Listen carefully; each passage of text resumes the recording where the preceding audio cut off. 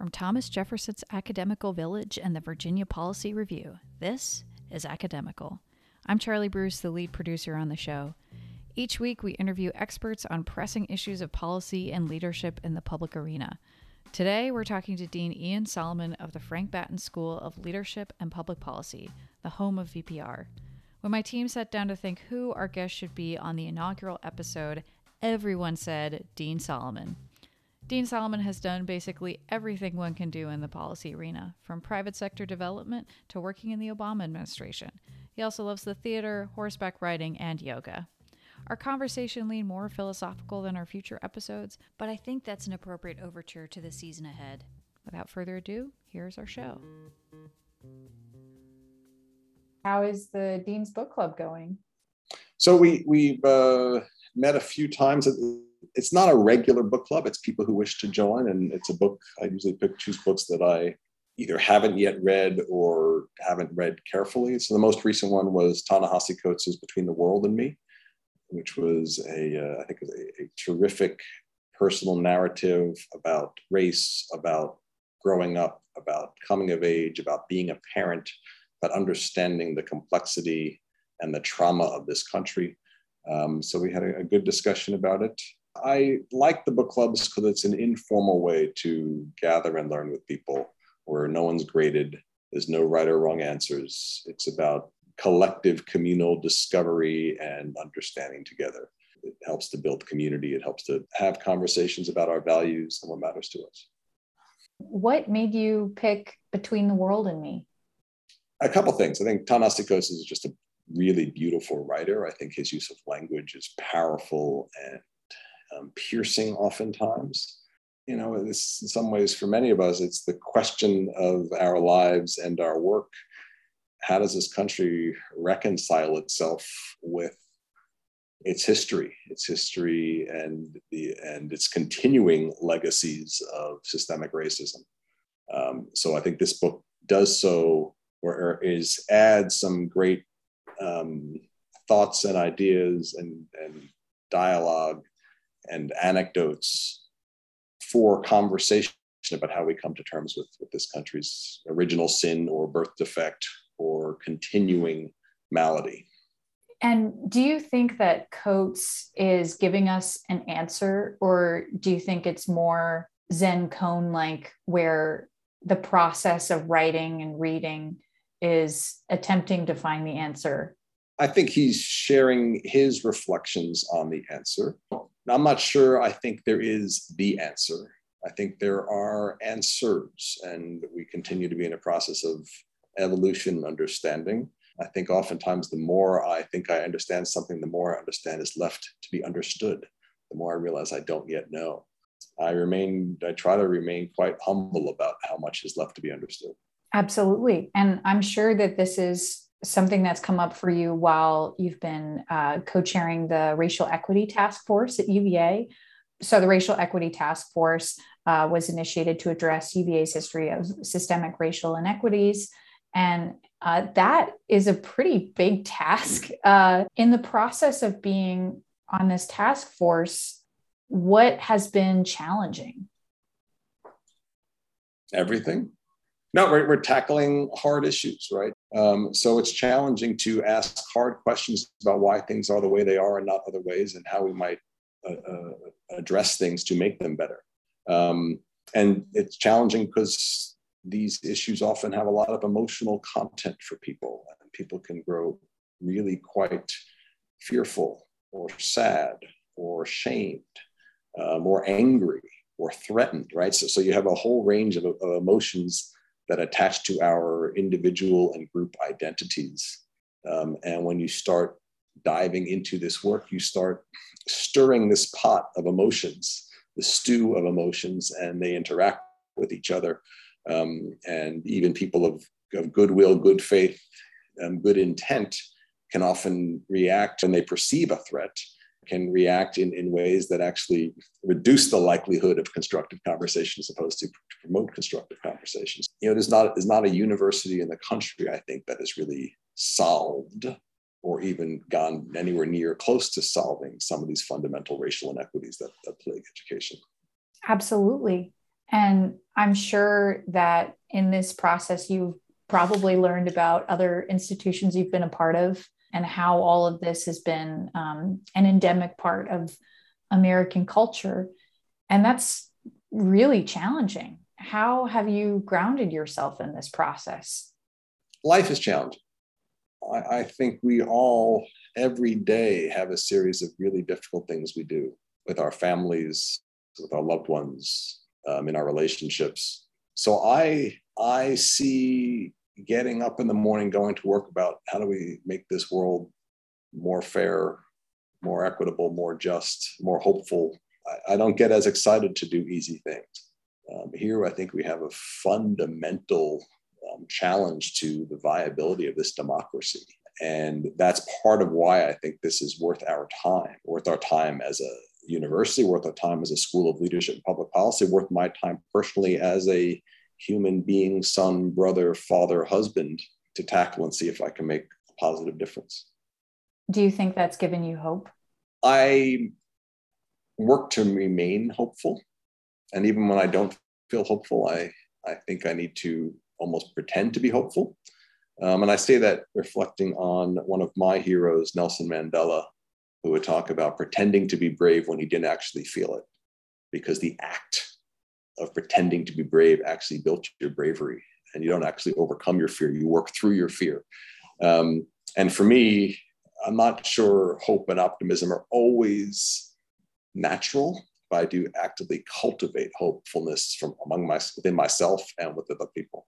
Yeah, I ask that because I think in processes like this that can be discouraging, there needs to be a North Star to hold on to keep us going through the dark times. Yeah, and there are lots of North Stars to hold on to.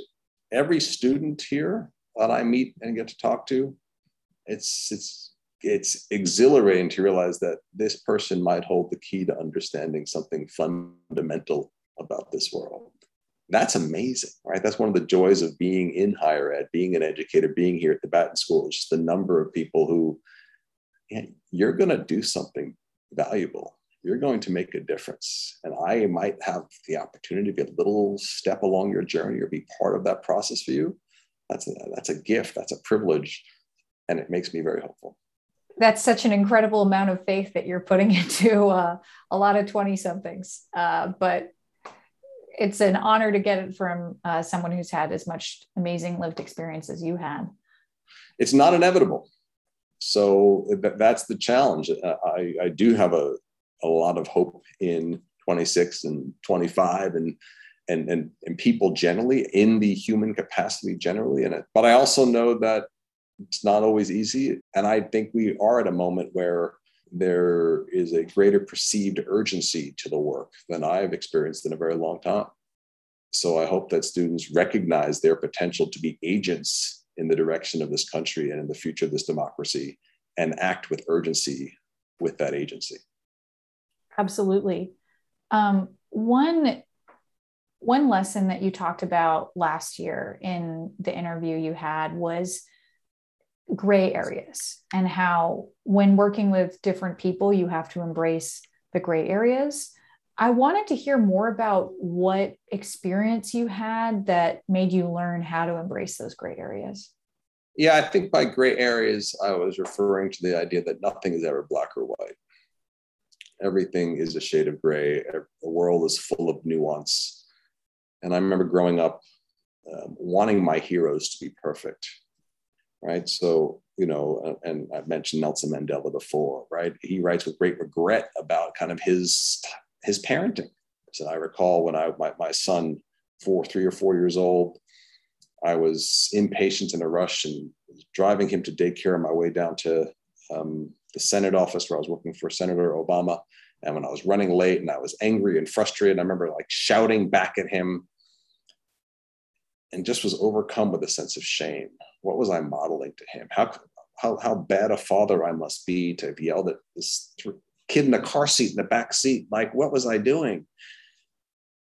And, I could write myself off as a bad parent, or I could just recognize my fundamental humanity, that, you know, that we're none of us are perfect. We do the best we can, and we can constantly work to improve ourselves. We are a complex species, and public policy is the same way, right? There are policies that achieve some of their objectives and then have unintended consequences, or that achieve part of what we want, but have trade-offs. And we have to weigh those trade-offs and do the best we can as an imperfect species to try to make life better for others. So why do you think that public service is such an important and critical part of the Batten mission? I'm a bit of a missionary here, that I think we have an obligation and an opportunity to cultivate something really special. Now, in my personal life, you may have heard me talk about the concept of Ubuntu, which I learned when I was in South Africa. And it's a South African word, basically means I am because you are, right? It's about the fundamental interdependence of our humanity. That is at the heart of service. I think that's the foundation of healthy civilizations and societies. Yeah, the concept of Ubuntu is one that I can feel through the philosophy of our class coursework. How do you want students to be embracing that concept as we're learning, as we're going out into the world and becoming public servants? How is that something that you embraced in your leadership roles? I hope from a student perspective that we cultivate through their classes, through the community we have here, a refined sense of empathy and a hunger and a curiosity to understand other people, right? So when you go out into the community, or when you're working on one of your policy projects or whatever it might be, you are instinctively asking, how are others doing, right? What is that person experiencing? But if we can train ourselves and practice and build our muscle memory to be curious about others, I think that will make us all more effective as leaders and as policymakers. It's interesting how what you just said about empathizing and imagining other people's lived experience links directly with our research methods and data analysis class. Professor Hudson led us through this study, this Progressa study in Mexico, where they were paying children to go to school and trying to see what the educational outcomes were. And we were looking at the baseline covariates of the people in the study, which were, did they have running water in their house? Did their house have a dirt floor? Did they have a bathroom? And she made us stop and look at the numbers and say, we can see 20% of houses didn't have a dirt floor, or 30% of houses had running water. Can you imagine the conditions that people are living in and how that might affect how often they go to school or what their educational outcomes are? And I thought that was a really humanizing way of looking at numbers when we live in a world that can sometimes reduce the nuances and complexities of the lived experiences to a data point.